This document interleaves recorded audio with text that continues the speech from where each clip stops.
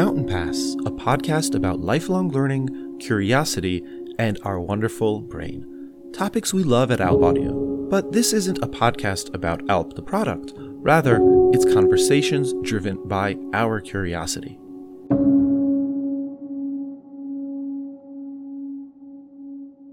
Today's episode is a little different. It's not an interview between me and someone else. This is actually the first in a series that we're going to be called Builders, and it's where we're going to be sharing our journey here at Alp with you. And this one is actually inspired by the interview I did with Ali about how you get your first 1,000 users. And we actually recently put out a course called the Entrepreneur's Growth Playbook. And one of the lessons there is a case study about how we at Alp reached 10,000 users. And so that's what I wanted to share with you today. Enjoy.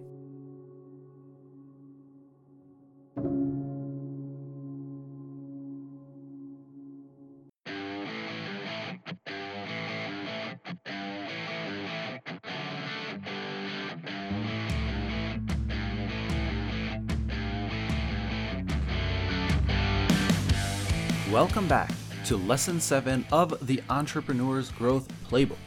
This lesson will be a bit different. I want to share a live case study with you of how we reached 10,000 users here at Alp by putting this playbook that we've been learning into action. Humans learn so well from stories, not just facts and frameworks. So here's our story. It's far from perfect, but it's what worked for us.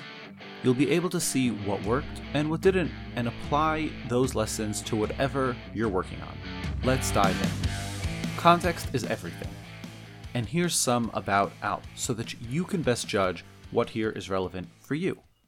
For young professionals who need to learn and master new topics but have a busy lifestyle, Alp is an audio education platform, think Coursera meets podcasts, that enables you to master topics from A to Z in the time you have, which is when you're on the go, commuting, running errands, or out for a job. Our goal post-launch wasn't in fact to grow our top line of users. It was to iterate on our product to reach high retention metrics for our users. Finding a benchmark for those metrics for a company at this stage was very hard. What's good retention? What's bad? If a user finished an entire course but then churned, is that good because they enjoyed our content, or is that bad because they left the platform? Not many operators or investors have been at this stage, and so we couldn't find a lot of information out there. We had to settle for what made sense and what our own data and user interviews was telling us about how to measure a successful user and their willingness to pay. For us, these were the metrics that we aimed for. 1. At least 30% 90-day retention. 2. Weekly active users logging in twice a week. And 3, weekly active users learning for around 50 minutes each week. This was a challenge. We were bootstrapping, didn't have much content or development resources, and user expectations are higher than ever.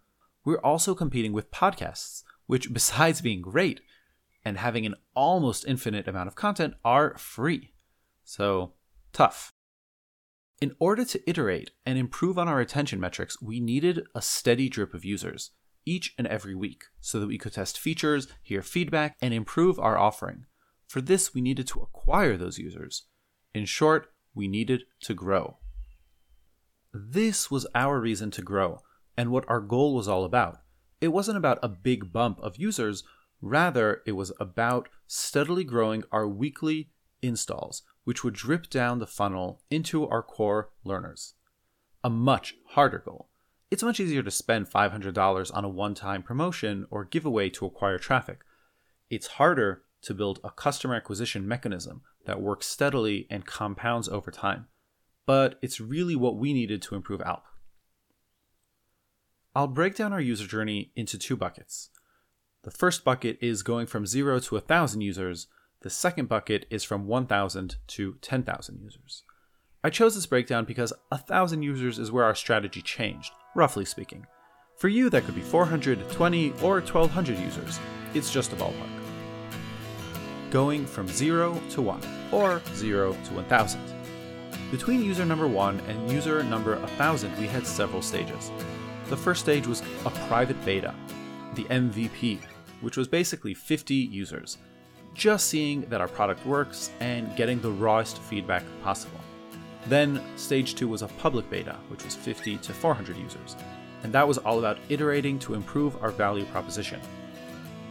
The third stage, 3, was about product launch, going from 400 to 1,000 users, and here it was all about setting the foundations for growth. Step 1. Getting to 400 users. Getting to 400 users was straightforward. Between a team of 2 co-founders and 3 interns, finding 400 acquaintances whom we thought were good testers was a function of spending hours on WhatsApp and Facebook Messenger. The main hurdle to get over for us was the shyness of reaching out to people that we hadn't been in touch with for a while and asking them to download and check out our app. Honestly, don't worry about it. Most people were happy to help, or at least said they were happy to. Out of 200, 300 messages that I sent personally, I don't think I got even a single hard rejection. Sure, there were people for whom Alp wasn't a good fit, and so they didn't download it, but everyone was supportive, and they didn't take offense from a "please download my app" message. When you do this, it's important to set aside time for it. Don't do it on the go. You're about to start conversations with 100 people you actually know and care about, so make sure to give them the time and attention they might want back from you. These are also people you will need to follow up with for feedback in a week or 2. Of all the cohorts of users you'll onboard, this one is the one that provides the most feedback because they're your direct contacts and are only a WhatsApp conversation away. So spend the time and effort to do it. Now, we didn't onboard all of these users at once. Rather, we spread them out over 4 weeks. We wanted to be able to iterate and measure improvements, so we had to manually drip this user growth in. One aspect of this that I did not expect at all was the emotional challenge and difficulty of showing the app that I'd been working on so hard, which was barely working, to essentially everyone in my life, friends, family, and business contacts. All of a sudden, the app, Alp, was my representative, my emissary to the world. When it was full of bugs, I was full of bugs. And it was full of bugs. Horribly basic and embarrassing bugs. Login issues, playback issues, everything. While all the feedback I received was well-intentioned, it's still tiring to receive constructive criticism for an entire day, 2 days, 2 weeks. This was emotionally draining. Every time I got a "hey, the login doesn't work" screenshot, I cringed. I actually covered this feeling more in depth in a Medium post that I wrote called "Failing Fast Hurts." But prepare yourself emotionally for this and for putting yourself out there to the people you care about. 2 other strategies that worked to get us to 400 first users one was a student focus group. We reached out to several professors or innovation courses to pitch Alp, and while not everyone was interested, most were, and some were happy to assign Alp as a research project for their students. This gave us immediate cohort of engaged beta users. 2 to 3 groups like this equals 60 to 70 users. While these weren't organic users per se, they provided valuable information and feedback and were close enough to our actual target demographic. The second strategy was interviews. Throughout the summer, we onboarded 3 interns and 1 full-time employee. We interviewed around 75 candidates, and yes, we expected all of them to download Alp pre-interview and give us feedback during their interview on Alp. Again, these weren't exactly organic users, but it was very valuable feedback on the flow, on courses, on their expectations, and these were our cohort demographic. So think about what communities could be relevant to you. Who can you reach out to? Who can you tap into? That's step 1. Step 2 is going from 400 to 1,000 users. Remember all those things we've been talking about for the past few lessons? All the foundations for social media, for your web presence that we've been talking about? Well, we at Alp only started laying them out here at this stage, and I wish I'd started sooner, and I'd wish I'd dedicated more time to them, because we only started putting this into play after we'd reached this stage, going from 400 to 1,000 users. And going from 400 to 1,000 users is where things start going beyond your personal circles. You're no longer inviting friends and acquaintances with white glove treatment. Rather, you're discovering the channels to lean into to start growing. This was where we tested different growth channels to see what would work for us. The first step was to do all the groundwork you've been learning about. Social media. We set up accounts, found the relevant platforms, and started engaging with users. Mailing lists. We found relevant mailing lists for customer cohorts to use in direct mailing campaigns and lookalike audiences on Facebook. And engagement boosts. I had a group of Ringer friends who committed to engaging with each other's posts. And we keep this group small to maintain a high quality of engagement on those posts that we post. Those were the foundations that we put into place at this stage. The next step was choosing the right marketing distribution channels. Now it was time to start using the Bullseye framework you learned about last lesson. And here's the list we built and tested. App Store advertising, which was iOS and Android. Google AdWords. Paid social media, Facebook, Twitter, LinkedIn, TikTok, and Instagram. Organic social media posts. Reddit and Quora. Audio advertising, podcasts and Spotify.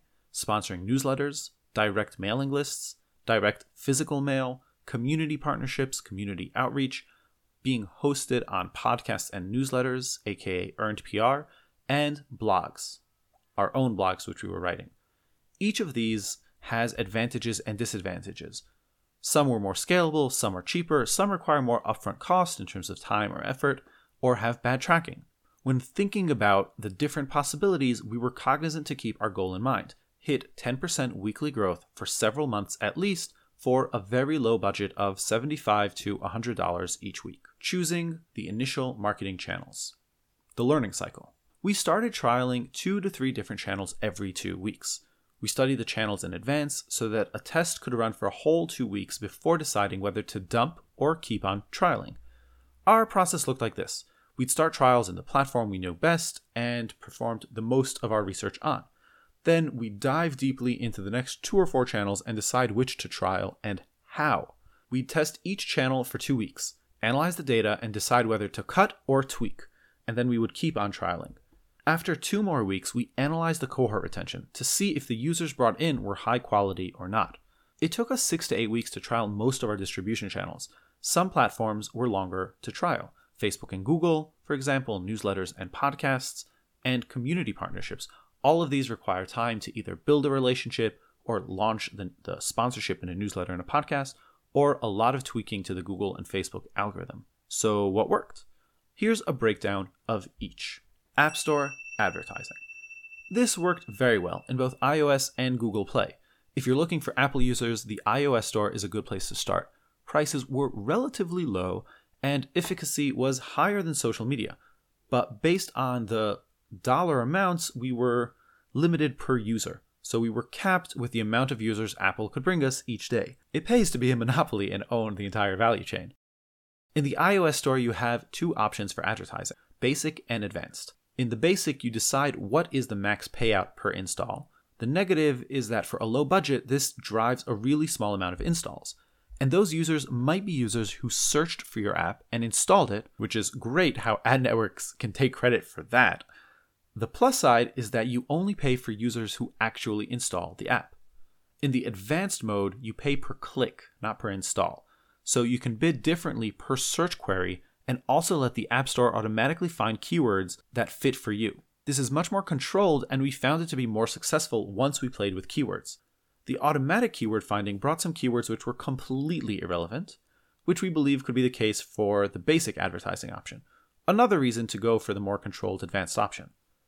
When it comes to keywords, App Store advertising success was helped by optimizing our own ASO and running multiple tests of differently worded copy and keywords. ASO is App Store Search Optimization. In Google, we had a more general success, which can also be related to different user behaviors in the App Store. In Google Play Store, users tend much more to install the apps that they see while browsing the Play Store, where in the Apple Store, users tend to search for a specific app and install it. Next up is Google. If your users are on Android, Google is the best platform for advertising that we found by a big margin. The global reach and targeting enabled a much lower cost per user without giving up on high intent users that much. Because of this, one option for low budget early stage startups like us is advertising in low demand countries, where traditionally users can't pay but still have either native English speakers or Google can help find the right target audience. This provided a much cheaper CAC, or customer acquisition cost. On the other hand, it's probably a different target audience than most apps are looking for, especially if you're a paid or premium app. So keep that in mind. For example, Pakistan and India are top countries with native English speakers that fit our target demographic cohort. It took us a few weeks of tweaking before Google could reliably give us a decent amount of volume that was also relatively high quality, but the signs were there from the first week. In initial testing, Google discovered 500 or 800 installs on a weekly basis from all over the world. While we could see very quickly that most of these users weren't relevant, it was something to work with and improve. Paid Facebook. Facebook turned out to be a big disappointment, although honestly we shouldn't have been so surprised. In every conversation we had with advertisers who had used it for app installs or selling digital products, Facebook had only begun to work well and pay off after a whopping $25,000 investment of A/B tests. Apparently, the algorithm takes a while to warm up to you. We had heard good things from smaller D2C brands and mom and pop shops, so we gave it a try, but we ran into two large problems. No app installs despite many views on our ads, and there was no way to corroborate the amounts of views and ad spend that Facebook was claiming. While this was true for many of the paid advertising channels we trialed, with Facebook it stood out the most. Paid Twitter was next.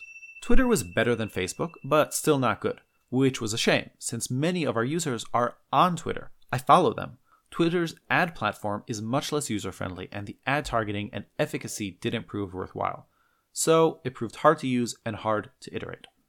On the organic side of social media, our users hang out mainly on Twitter, Facebook, LinkedIn, and Instagram. While we were active from day one on social media and kept a decent cadence of posts, social media is not our strong suit as a team. So we did manage to generate hundreds to thousands of impressions on a monthly basis. It didn't play a meaningful role in achieving our growth metrics. One caveat and a lesson learned is that when GPT-3 launched, which was a natural language processing, it was a big hoo-ha in the tech world, we were one of the startups granted beta access, which we used to build a pretty cool AI-based teacher assistant. We hopped on the GPT-3 hype train and shared our success on Twitter, which worked. We got good engagement, views, and downloads. In retrospect, we should have put money and promoted that tweet.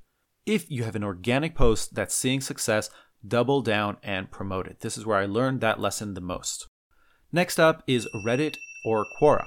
We spent time on both of those platforms because in theory and in practice, I found all kinds of relevant forums and questions and topics that were related to educational podcasts, but ran into a few difficulties. Again, I wish I'd known this in advance.